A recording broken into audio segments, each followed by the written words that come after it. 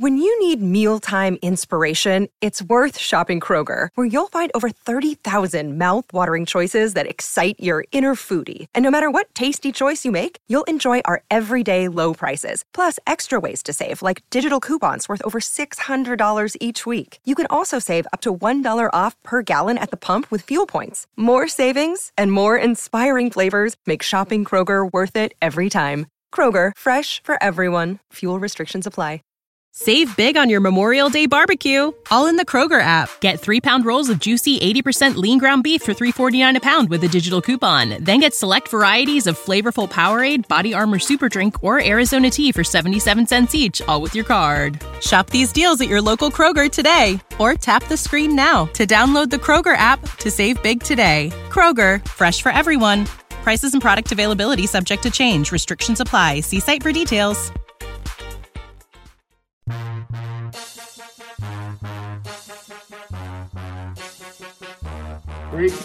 First of all, it's when the lights come on, the creeks come out at night. So, when they come on, it's time to shine.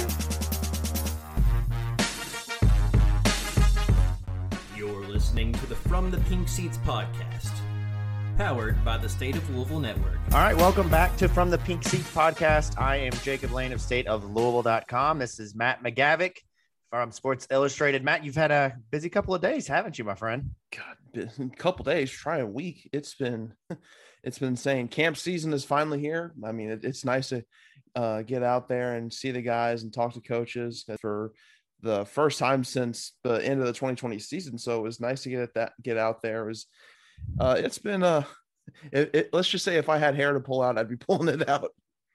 I can join you on the hair to pull out train. Before we go any further, let's let the listeners know the last hour or so. Well, okay, so for people won't be able to see what I look like. I won't even let you see what I look like right now, but I am a shell of myself. My son was born last Wednesday. I've been home since last Friday. And for those of you who don't know me, I have 2 kids. I've also got a 4-year-old. So to say the last week has been a little hectic, like Matt described, but for all the different reasons, I could say that that's true. Yeah, it's been a little bit nuts. My daughter resisted leaving a little bit earlier. We had somebody from the family come to try to pick her up and take her out of the house for a little bit. And needless to say, she's still here. So that's just kind of how my day has gone. But, I'm ready to talk football. I did a lot of listening to press conferences today and catching up on all of the work that you've done over at Sports Illustrated for the Louisville site, Matt. And I got to tell you, man, great job. Great job. You've covered everything from top to bottom. I don't think that I am missing any details. I mean, I feel like I even know what kind of shoes the players were wearing. Well, what the new jersey numbers are. You have gone into extravagant details. You've covered the Cards the last week, and kudos to you, man. Thanks, I appreciate it. And me going in depth as I have, I've pulled out a couple sound bites that I'm sure a couple of people have seen over on the From the Pink Seats Twitter page. That's what we're here for, is to share the funny side of things from Media Day, not so serious, but. We got a great show. We're going to spend probably about 25-30 minutes here talking about the first week of fall camp, football camp for the Louisville Cardinals. We'll also talk a little bit of NFL, which is where I want to start here, Matt. Talking about the Cards in the preseason. We're recording this episode on a Sunday, and as of now, several of the new guys have debuted for Louisville, former Louisville players: Dorian Etheridge, Javian Hawkins, Tutu Atwell, Des Fitzpatrick. And there's actually been some pretty interesting things to talk about. And I want to spend a few minutes diving into that. And also this whole kind of interesting narrative going on with Lamar Jackson and, getting COVID for a second time and not being willing to kind of talk about vaccination or whether he will do that. It just kind of sparked up some interesting conversation around the NFL here locally. But let me just throw it out to you. I'm most impressed with watching Tutu Atwell last night. I've got a buddy of mine who I was talking to, and he's like, man, I just don't see a way that he's a part of the Rams offense this year.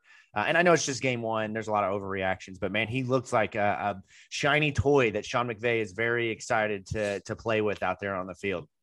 Yeah, it certainly does. I mean, if there's a guy out there that's going to utilize Tutu Atwell's strengths and whatnot, it's going to be Sean McVay. I mean, that's kind of his calling card. That's been his niche the last couple seasons not even just last couple seasons, just his whole tenure with the Rams. Yeah. I'll admit I didn't really see that much of that game. I saw bits and pieces on social media and whatnot. He looked really good in the punt return game, but someone who I was really impressed by over the last couple days in the preseason was Dorian Etheridge. He just balled out, for lack of a better term. It seems like everyone else on that Atlanta defense wasn't really doing much, but then he goes out, has 13 tackles, 3 tackles for loss. Literally, he had half the entire team's tackle for loss total, and he had nearly triple the amount of total tackles as the next Falcon. I mean, he's still got a bit of an uphill battle because there's a lot of linebackers on that roster kind of competing in training camp for a spot on the 53-man roster, but he took a massive step forward in his journey to actually make an NFL roster. Yeah, he like steps onto the field with 10 tackles. Like, I mean, he led Louisville as a freshman in tackles. I think again, as a sophomore, as a junior. I mean, he's always been a tackling machine. That's never been, the criticism of his game, but yeah, it's great to see him get an opportunity as an undrafted guy.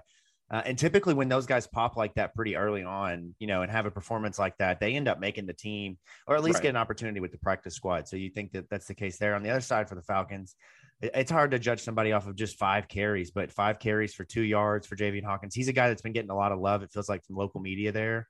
A lot of people have kind of mentioned him as a guy who's probably going to make the roster and have an opportunity to, compete with Mike Davis. They don't really have much of a running back, stable there after all those years of Tevin Coleman and Devonta Freeman. They've kind of fallen off the last few years. They had Todd Gurley last year, but I was going to say, wasn't Todd Gurley there at some point? Yeah, Where is he now? He's a free agent. No, he's not even in the league right now. It's crazy how he just signed like the richest contract in NFL history for a running back like 2 seasons ago, and now he's not even on the field. That's how fast the NFL comes at you right there. Yeah, that just shows you how much the NFL doesn't value running backs anymore.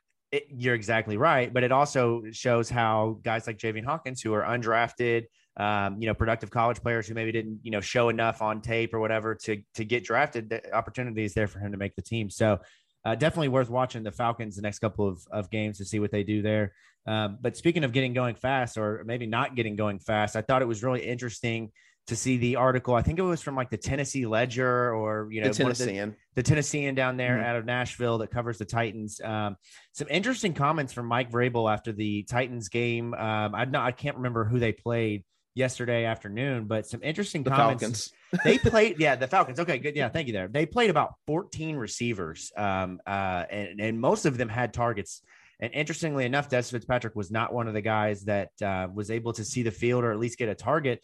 And then Mike Vrabel after the game, pretty much was clearly saying that he's got to do more. They got to get more out of him in practice. And it's interesting to hear that, because that's never been something like the professionalism and the showing up and every rep matters and being mentally locked in. That's never really been like a criticism of Des Fitzpatrick, right? I mean, you've covered the team. I mean, that's never anything you've ever heard from anybody about him. No, not particularly. I mean, that's been one of his calling cards in his tenure at Louisville, just someone who's worked incredibly hard, been consistent. So to hear these comments from Mike Vrabel, like with the training camp underway, saying that he needs to quote unquote show us more, I think that was his exact quote. It's a little bit surprising, but then again, on the flip side of that coin, when you're playing, what'd you say, 14 receivers? It's kind of hard for someone to show more, because there's only so many reps to go around.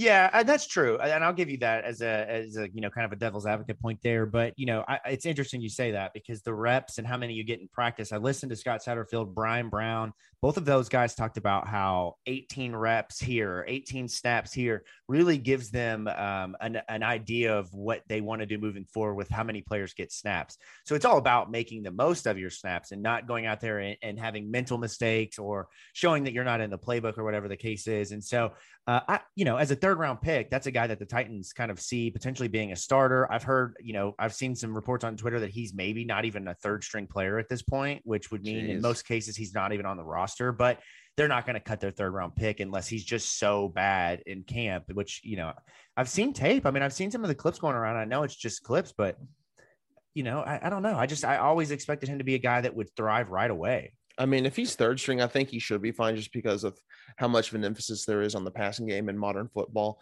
But you get beyond that, then like you said, he's a real concern with maybe not making the roster. Again, you don't want to overreact to just week pair of practices or week one, not even week one, like week -3, because it's the first week of the preseason. Right.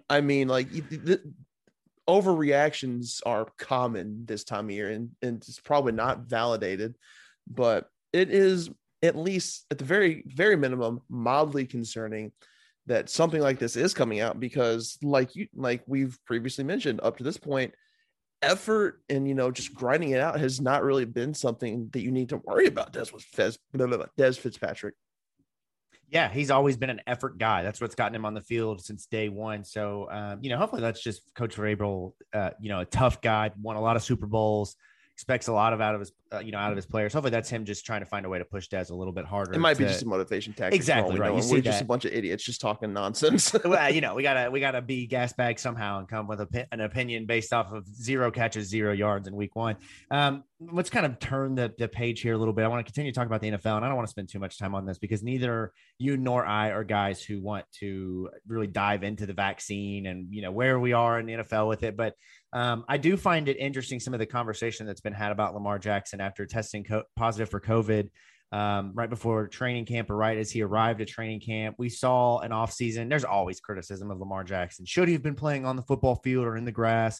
Like just dumb stuff. Should he have been lining up and taking snaps with 14-year-olds? Does that mean he's not professional? All this stuff all summer. And then, comes the COVID stuff, and it brings up this conversation of, is it where do we stand with him? Like, do you criticize a guy who's a quarterback, who's the face of a franchise, who's now tested positive twice and has really put his team, when you're not talking about the grand scheme of the virus here and all of the bad things that come with it, but just talking about sports, put his team in jeopardy of not being able to win. And if it happens again down the road and he's got to be quarantined, blah, blah, blah. What have you made of all this conversation about Lamar and vaccination? Because it's like, we've seen it with like Kirk Cousins and how he's become the butt of the joke. I'm really afraid that Lamar Jackson is slowly starting to teeter on that. And if we see another instance where Lamar has to sit out because of an outbreak or, contact tracing, like it's going to be really bad for his image right now, at least. Yeah. Again, like you said, I don't want to dig deep too into this because it's a controversial subject for some odd reason, but it is what it is. But I think Lamar in his current position as a quarterback, as a leader of that team, he almost has a bit of an obligation to maybe get vaccinated because he's the de facto leader of the team. And I can't remember who said it. I can't even remember what level of football someone said. No, it was Baker Mayfield that said it. He said, it's going to be wise then if Baker Mayfield said it. But, damn it. But he made a good point, damn it. Okay, he said, I believe the Browns were 100% vaccinated or something of that nature. They were close to it. And he said it's going to be a competitive advantage. Yeah. And that's 100% the case. And even Michael Irvin chipped in at one point this offseason that said, hey, if you don't want to get vaccinated, you don't want to win. And there's some truth to that because say Lamar gets COVID, right, God forbid, for a third time, who knows how long he's going to be out then. It might be just fine like he did the first day of training camp and only just be out the minimum 10 days for unvaccinated individuals. Then again, he could be out for a month. And depending on what time of the month he's out, I mean, if he's out like the first 3-4 weeks of the season, that's not that big a deal. The Ravens can bounce back. If he's got to miss the last month or so and the Ravens are in a heated playoff race, you really think Trace McSorley is going to lead that team to the playoffs? I don't. No, I mean, we've seen Robert Griffin III have to take meaningful snaps in playoff games. He's not even on the team anymore. Right, he's not even an analyst. Right, but point being, like, it's never a good thing when the Ravens backup has to go in and take snaps in, meaningful games. And yeah, it's an interesting conversation just because of that whole leadership aspect and putting your team kind of in a bad spot. I mean, Lane Kiffin has talked about it's, the last couple of days, it's a responsibility for people to get the vaccine. And football, Nick Saban, Alabama 100% vaccinated or close to it. These guys are not losing games because their players aren't vaccinated. Like that is not even an option. And it's just, right, without going into where you stand on the vaccine and where you stand on COVID and not trying to bring politics into this, but just from a competitive standpoint, you hope to see, and just for his health, like you hope to see Lamar take it seriously, at least consider getting the vaccine and, what that might do for people who follow him and who have, seen how he believes that, things and try to kind of follow in his footsteps. Maybe that will change some other people's opinions on the vaccine. So definitely something to watch. Let's transition here. I want to do a makeshift edition of the Big Three. If you've been listening to the show, we kind of have this segment where we quickly go through the big headlines surrounding Louisville football. And I want to do that this week, but the headlines have been every day there's something a coach said. There'd be far too much for us to kind of narrow down to 3 things here. So what I want to do is I want our resident journalist here, Matt McGavick, to break down training camp in the big 3 by giving us the big 3 takeaways of training camp, starting with takeaway number 1, Matt.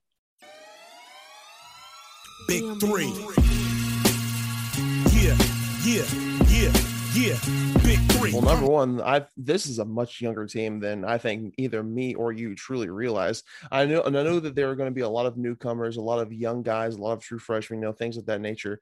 It didn't dawn on me how young this team truly was until Coach Satterfield said it on day 1 of fall camp.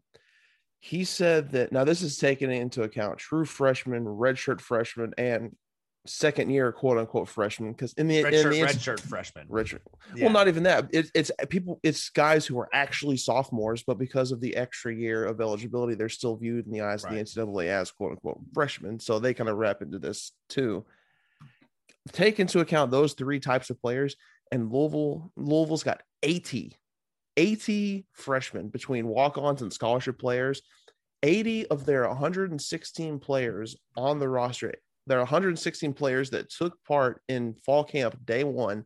80 of them were freshmen.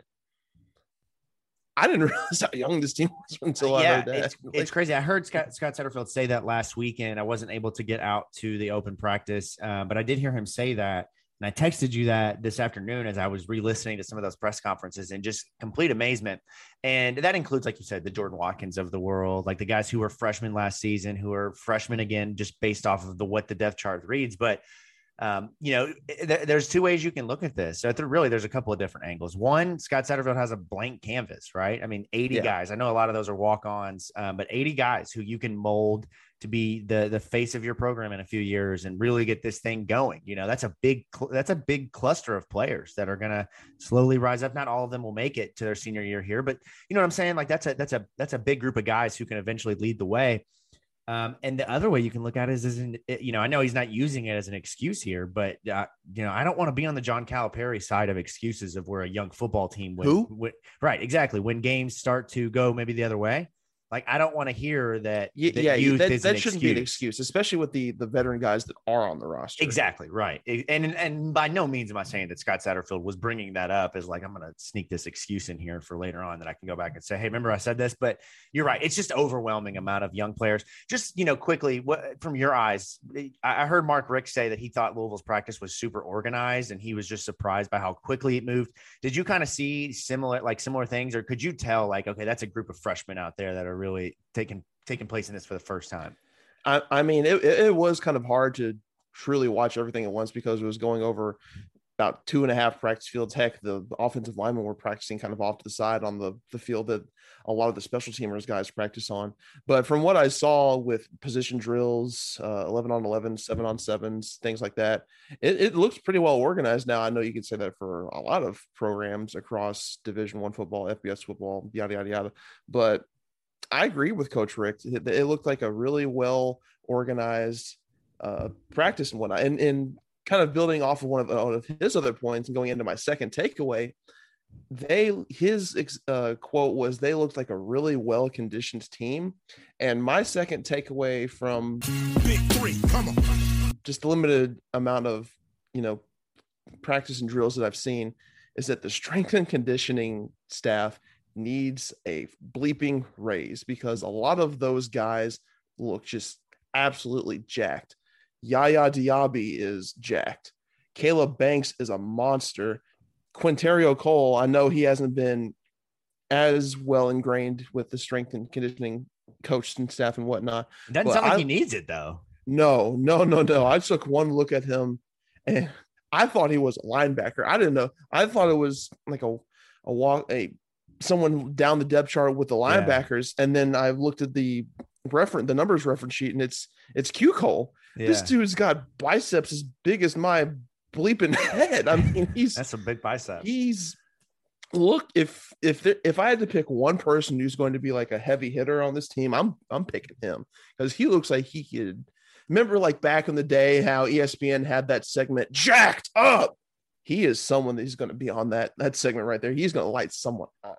And that safety spot. I think we talked about this a little bit earlier in the offseason. That safety spot historically for Louisville has always been filled with, really big hard hitting guys. When you go He all could the be way the back next to Louisville slugger, Calvin Pryor. right. Or Kerry Rhodes, or, Hakeem Smith, or, the list goes on and on of guys, Josh Harvey Clemens. I know Kane Pass wasn't necessarily a great, in pass coverage, but man, could Kane Pass hit somebody in the open field? So that safety spot, getting to hear the praise for Cole. I tweeted yesterday afternoon, just kind of reading through some of your comments.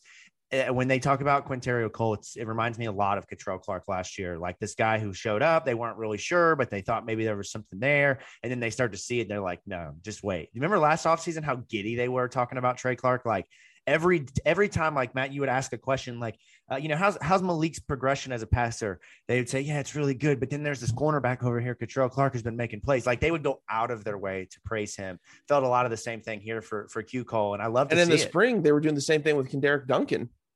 So, yeah. And there's two safeties who they're just gleaming over, because I know Brian Brown said that Duncan's got all ACC potential. And then I see in the early goings of fall camp that Q Cole looks like a monster. And I think Brown said that he looks really good in the scrimmage the other day too. So like, even though both the starting safeties are newcomers, I feel relatively confident about the first stringer guys. Beyond then, it's a little bit more youthful. I know Ben Perry's a highly ranked freshman, but he is still a freshman. Yes, what's up, man? All right, I will continue your point for you, because I do want to point out, I thought it was interesting that Brian Brown essentially kind of named them starters. I mean, he said that they were taking all the first team reps, which is still early in camp, so those things are going to kind of shake out wherever they shake out. But I think that, that too deep kind of came out and made it seem like Ben Perry was the starter. We talked about how Cole just wasn't here long enough yet at that point to really be able to claim himself as the starter. But now they're at the point where they're actually taking snaps. These guys are out on the field. The coaches are seeing them. And they're actually able to tell, like, okay, these are the guys that we can lean on here in the secondary. And I know multiple people asked over the course of Brian Brown's media availability on like Monday, and then Brian Brown's media availability on media day. And multiple times Brown just really acknowledged how comfortable he is with his secondary. He mentioned that the safeties are new, but between those two guys, between Ben Perry, who's a freshman, between Braylon Oliver, another freshman, they've talked about how Chandler Jones has the versatility now to play at that strong safety spot. I saw that Brian Brown even said that Greedy Vance is like a 1A and 1B, 1C. So that means now you've got three guys that you can count on in coverage. So it's really, really encouraging to see Coach Brown happy with that secondary, because if I had to watch another play with Isaiah Hayes, Jack Fagot, and those guys at safety, I would have to just pull my eyes out of my head. I couldn't do it anymore, Matt. I just can't do it. I don't blame you there. I mean, God bless Isaiah Hayes. And I guess I can say this now that he's not with the program anymore, but he was bad. He's the worst safety that's played at Louisville in a long time. So bad. Yeah. The amount of times last year where you would watch film and he just got bit hard, and he got hurdled over like twice. I have the picture I tweeted out last year of him getting hurdled over twice in 2 weeks. Quite impressive feat there to be able to do that. All right, Matt, are we on takeaway 3? Is that where we're at now? We are on takeaway 3. Big 3, come on. Actually, honestly, you kind of hammered on a lot of my points I was going to make. I know I only saw one camp. No one got to see the scrimmage outside of the guys that were in-house, but based on what I've seen, based on what I've heard, I really do think the defense is primed to take that next step. Now they already took a really large step from 2019 to 2020, being ranked in the top 40 in most of like the major defensive stats, and as high as the 17th ranked passing defense last year. And based on what I've seen, based on how comfortable I've seen guys, I know a lot of the coaches over the last season, a big talking point was the game slowing down for them, react how do I phrase it, not necessarily reacting and just acting. Like I'm probably butchering but I get what you're saying though, right? Yeah, not thinking as much. Yes, reacting and not thinking. I know you would think I'd have that coaching trope and cliche down by this point, but even on the Lord's Day it's hard to get all that memorized. But anyways, I really do think that this defense is going to be not only better than they were last season, but a lot better, because they are just flying around. They're a lot more comfortable. They seem a lot more knowledgeable about the system. Several guys that came in last year that were key contributors who weren't as ingrained in the system now have an additional offseason. Guys like Hytrell Clark. And hot take, stamp it right here. I think he's going to be an All-American. Which one? Clark? Clark, yeah. Okay. He's just Okay. that good. I could be dead ass wrong, but I really do believe he has the potential to be an All-American. Maybe not a first team All-American or something like that, but I'm thinking like, third team All-American, because there's plenty of good defensive backs all across college football. I mean, like you can't go an entire day without like Pro Football Focus just raving about Derek Stingley down at LSU and other guys like him. But I really do think this, especially the secondary. Now, my concern a little bit is some of the depth behind them in the secondary, because the first group is really well. Not to say the guys behind them are bad, but there is a little bit of a talent drop off. Now, there's a lot of potential. Yeah, it's a lot of first youth. Group guys. A lot of youth, right? So you're relying on the Braylon Olivers. I can't remember his first name. How many times have we used Williams, the guy that just came in? Trey Franklin was a guy that they've been I know he's not necessarily playing at safety, but he's another guy that they've been talking about making plays in camp. Yeah. And how many times have we used the phrase unproven depth? A lot. That's kind of been like what you could name their album if this staff had one for the first 3 years. EP. Would be their EP would be called Unproven Depth, because that's what they've had for 3 years. We've heard that every year. At some point, that I think they become proven. So I think it will start to get proven. Be proven. Prove it. Go ahead. I really think that quote unquote unproven depth will start to be a little bit more known this season, because a lot of those guys that were a part of the unproven depth will start to get some of the reps. Maybe not immediately, but at least I think halfway this season they'll start to hammer out their rotations and get a little more comfortable with what they want to call. All right, so moving out of the big three here now, and just kind of a general conversation as we wrap up the show here. Just we've talked about a lot of the encouraging things. The staff has really gone all in this offseason, especially in the last week. I've heard more praise. They've praised for, the coaches do that as they work through their teams and try to figure it out. They point out what's good, whatever. What I have heard in the last week of media availability is more praise than I have ever heard from this coaching staff. More, we have the best that we've ever had since we've been here. We have the best depth. We have the best offensive line. Hell, Jack Bignell's been coaching for 30 years. This is the best offensive line he's ever had. So I've heard a lot of,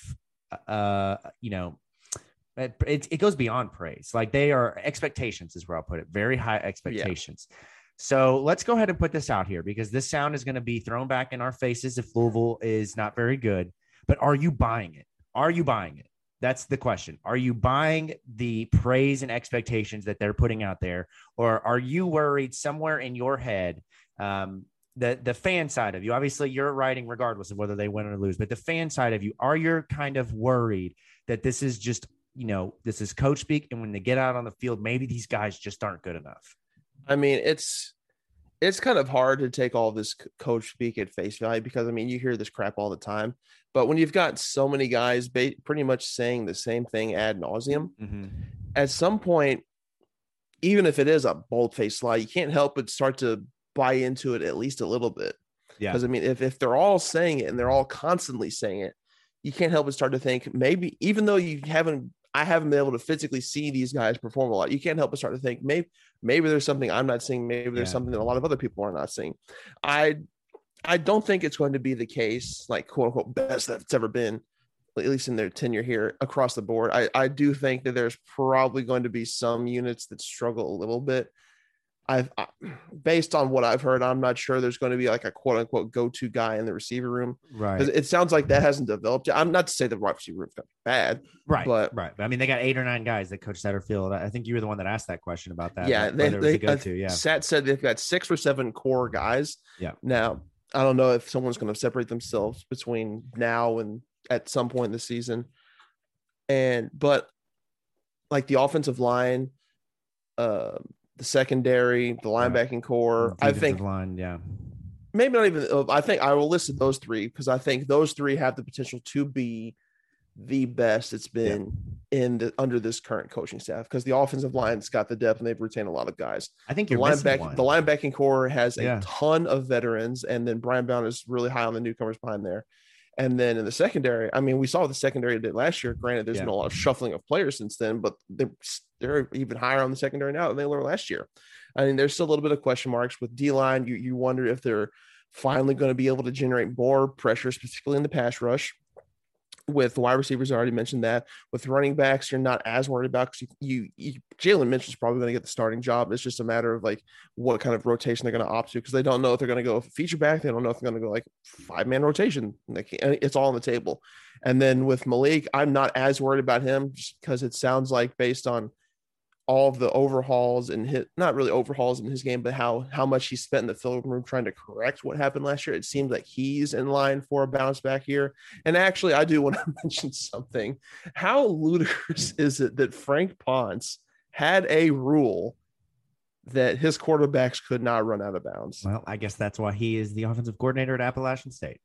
Like, I know some people said, "Oh, this is old news," and I'm just like, if this was old news, I'm sure that like a lot more people would know about this. I didn't know about this. I do remember, I think it was Malik Cunningham that made that comment, kind of like passing by in a press conference last year. And I remember people being like, well, that's strange, but there's no way that's real. And then Malik said that last week, or whoever it was that said it. And I don't get it, especially for a guy like him, who's like, every time he gets hit, he looks like he's, crossing the line of death. Like he takes every hit so much harder than most quarterbacks do. Mm-hmm. But you mentioned the quarterback. I think that's the spot. Like, if I had to boil down why I think this team is going to be better, just off the top of my head, I don't think Malik Cunningham is going to throw 12 interceptions. Okay. No, I listen to them talk about turnovers a lot. Go ahead. Because like a lot of those turnovers, I know we've talked about this a couple times on the podcast, but a lot of those turnovers were kind of fluky. Now, not all of them were fluky. Obviously, Malik did have some decision-making issues at times last year that obviously he needs to correct. Right. But like a lot of those, I do want to say this one thing. David Hale, fantastic follow on Twitter. He writes for ESPN about the ACC. He always puts out tremendous amount of stats relating to players, teams, programs, things of that nature. He one day over the summer was breaking down, I can't remember like the exact topic, but it was turnovers, obviously, but I think he was talking about specifically the flukiness of the ball. Yeah, there was some luck stats. I mean, I'm like, this is incredible. This was weird, because like the two outliers in the entire nation were both in the ACC and on opposite ends of the spectrum. He lined off with Syracuse, who by all accounts was absolute just bleep last year, but they were like top 5 in the nation in takeaways. But Hale did a little bit of background research, and that a lot of their turnovers were boiled down to luck. And what he meant by that, like, there were turnovers that were not third or fourth down and outside of 16 point swing in either direction. I'm probably butchering that situation a little bit, but it's basically a situation where it's not as aggressive and a lot more turnovers come down to luck. Syracuse led because I think he said 115 of the 128 FBS teams kind of fell between the -5 to +5 range in this area. Syracuse was like +7, +8 in this department. Yeah. And Louisville was -9. And this was in times where like turnovers are a little bit more fluky. Syracuse was extremely lucky in getting the lucky turnovers. Louisville was on the opposite end. It was extremely unlucky about losing turnovers and getting turnovers. Yeah. So it was absolutely brutal. And it was the reason they lost a lot of the games that they did. So, okay. So you take that. So they're going to be better there. Like, I really do think that they'll be better there up front. They're bigger, they're stronger, they're faster. Coach Satterfield talked about how all 5 of their guys are over 300 pounds. They feel like they've got the size now. They've even, Scott Satterfield, I interestingly heard him say they've got a 6th starter. Essentially, he called Brian Hudson a starter on this offensive line. Yeah, he's referenced him like that for a while now. So it's going to be interesting to see. Exactly why I said during the offensive line depth chart that I'm interested to see who's the guy. Where's the guy that he kind of steps into? Is it Adonis Boone? Is it Renato Brown? Is it, Cole Bentley? Maybe it's even Trevor Reed? I don't know. It's going to be really interesting to see how that shakes out. So your offensive line is better. Your defensive line, deeper, bigger, stronger, faster. You have multiple guys there that can make plays. You bring nearly everybody back. You've got 6-year, 7-year guys that are there to provide leadership. You're going to be better there. You're going to create more sacks. Yaya Diaby called out he thinks he can get 10. Monty Montgomery, another thing that Diaby called out was the leader in sacks last year is a reserve. This year, he's the guy. So those numbers are probably going to go up. Defensively, they're going to definitely improve, especially with interceptions. Coach Brown said that he thought they dropped 13 interceptions last year. Scott Satterfield said they dropped 7, somewhere in between there. They dropped a lot. That's all completely you need to know. And we said, what did we say all offseason? They led the NCAA in what? Dropped interceptions, yes, and missed turnovers, almost being there but not being quick enough. So assuming they get all of that wrapped up, this is a team that goes from 4 wins to what, 7, 8? Yeah, because there were a lot of pick'em games. I don't want to say pick'em games, but a lot of games within like single scores or single digits. Like flip just a couple of those games, and Louisville's got a markedly better record. And just real quick, I want to correct myself because I remember writing about this. It was on first and second down with the score within 16 points. Because I remember writing about this, a situation where turnovers can be largely attributed to luck rather than aggressive play. The Cardinals had the worst turnover margin in the nation at -9. Yeah, it's incredible. And there's so many things that go into that. We were talking, I was with Keith Wynn yesterday, just having a casual conversation at a cookout about fluky turnovers. Like, damn, where was my invite? Hey man, when you get a kid, man, you get invited to some different places that you would never get invited to. Plus before. He is your neighbor. Exactly. He is just right across the street from me. But yeah, we had an interesting conversation about the turnovers, and it's just that, it's such a big part of the offseason narratives, and assuming they just fix it a little bit. This is a team that I think is going to be back to that 6-7 win area. And the other thing is, and this cannot go unnoted, okay? I know for a lot of people, they'll call it an excuse, but missing out on a full offseason last year, you don't get the Ashton Gelati's coming in at 212 and getting them to 260 without that offseason. What Coach Mike Saragano, Matt Summers, who is on the athletic training staff, I'm pretty sure, they have done an incredible job of helping these guys change their bodies. Number 2, they deserve a raise. Exactly, right. We can go, we are their hype men. Like, Coach Mike doesn't need a hype guy, but like we can be the hype raise guy of why he needs a raise. And didn't he interestingly enough, not to bring South Carolina up, but didn't he get a job offer from them like 2 years ago? I remember year 1 in the offseason, somebody was coming after him really hard, and I want to say it was South Carolina. That's just a random side note. I don't know why I just thought of that. Remember that. Yeah, it happened though. I do remember that. I'm sure it happened. Like now these teams are going to start to see Yaya Diaby and Quinterio Cole step on the field and be like, holy hell, who is their athletic trainer? It's like, we need that guy. So kudos to them. And then the other thing is the leadership team. They talked about they met every single week from spring all the way through summer and now into fall camp. That leadership, the 10 strong. I know it sounds corny when you're losing, but when you're winning, it's a big part of it. And so I think that's another thing that's going to contribute to them being better. Yeah, guys like Stu Holt, CJ Avery, Coach Serginato, and there's a plethora of the guys. Was just the first one that came off the top of my head. But like a lot of those guys, like you said, meet every week. They have conversations, and they in turn rally to their respective position group and just try and rally the troops. And so far, based on like what we've heard from almost every coach that we've talked to, it seems like a lot of these position groups have taken a large step forward in terms of maturity, leadership, all the stuff that doesn't show up on a stat sheet. Exactly. You nailed it. And those things will matter when games are on the line and they're in those moments. There's just so many interesting things listening to the press conferences and just nuggets, of players who, just dropping these insightful things. Like Yaya Diaby mentioned that like last year, Trevor Reed just wasn't mentally there, wasn't ready to go. Like, I wonder how many of those guys that last season, just with everything going on, couldn't get their mind around football are back, and how much better this team is going to be because of it.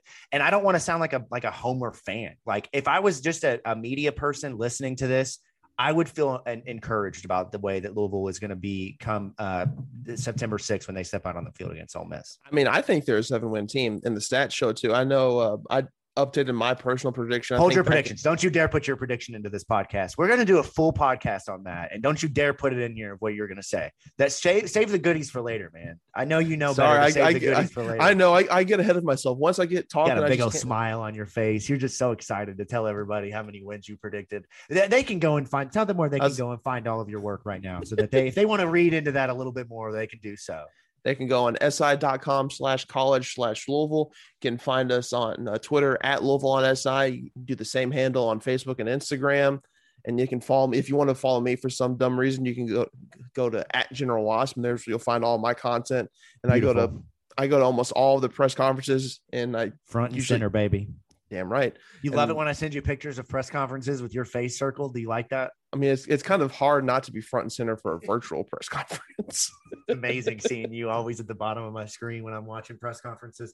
But anyways, it's been a great week. I will say, don't you go getting a big head on me now. I've seen people praising you for your coverage during week one of stay humble, man. You better stay humble. I don't need you going out Sit there. Sit down, be humble. Lamar Jackson would tell you nobody cares, work harder. So carry that into week two. Just real quickly before we get out of here, what are you excited about this week coming up? Anything? It's just sleep. Does it sleep? To be honest with you, because we're recording Sunday and Monday. They either have no practice tomorrow or they've got availability off. I'm gonna be honest with you. It's gonna be nice to sleep. Full day of sleeping for Matt. But somehow Matt will write an article about the preseason stats from Sunday night, and you'll have that for when you need it. Hey, if I was allowed to attend, you already know I would have written something about that. I mean, I'm the kind of guy that goes to a charity softball game to take stats. Right. I saw you out there with your pen and paper at the football practice taking notes. You're just. You warmed my heart, man, knowing you personally and then seeing you out there grind it. It's incredible. All right. That's enough love fest here for Matt. As he said, make sure you're following him at General Wasp. He is doing a great job of covering. I am doing a great job of taking care of two kids. You can cover me and or you can follow me on Twitter if you're interested in what that looks like at Jacob Lane 08. A lot of baby pictures. Little Liam has definitely made his presence. Side note, his little boy looks like a linebacker in the making. Hey, the doctor said when they pulled him out, you got a linebacker on your hands. So that's what we are hoping for. Really, I'm hoping he's going to be a point guard. God bless your wife for birthing that big head. Hey, man, my first baby, my daughter Ruby, was 10 pounds, 13 ounces when she was born. So we produce big babies around here, man. That's just what we do. But how do y'all produce such massive babies? And you guys are short and not big. Big bodied or anything. How did you guys produce linebackers and centers? She's tall. She's like 5'7". I'm thick with 2 C's. So you combine those together and you get chunky babies. It's just the way it goes, man. So enough about that. We've got a great week coming up. We're going to be dropping our first couple of episodes looking into the 2021 Louisville football schedule. We are excited to have on Ruby Dre, who covers Ole Miss for Red Cup Rebellion to start. And then we'll be jumping into Central Florida and so on and so forth after that. So make sure you're subscribed to the podcast and tuned in for that. Matt and I are also going to be recording and releasing here soon our final bits of the depth chart: linebacker, safety, corner. We may even talk a little special teams. I don't know. I'm interested to talk about spicy. A 25-year-old freshman punter who has had a mortgage and already sold his house. I'm interested in that. Yeah. Mock. Listening to Satterfield's horrible Australian accent. I'm not even going to try to replicate a horrible Australian accent. I already struggle enough with the Scott Satterfield, North Carolina accent. So maybe I'll practice on that next time, Matt. We'll save that for another episode. You've been listening to From the Pink Seats podcast. I am Jacob Lane. He is Matt McGavick, and we will catch you next time. This is the story of the one. As a maintenance engineer, he hears things differently. To the untrained ear, everything on his shop floor might sound fine, but he can hear gears grinding or a belt slipping. So he steps in to fix the problem at hand before it gets out of hand. And he knows Grainger's got the right product he needs to get the job done, which is music to his ears. Call, click Grainger.com, or just stop by. Grainger, for the ones who get it done. When you need mealtime inspiration, it's worth shopping Kroger, where you'll find over 30,000 mouth-watering choices that excite your inner foodie. And no matter what tasty choice you make, you'll enjoy our everyday low prices, plus extra ways to save, like digital coupons worth over $600 each week. You can also save up to $1 off per gallon at the pump with fuel points. More savings and more inspiring flavors make shopping Kroger worth it every time. Kroger, fresh for everyone. Fuel restrictions apply.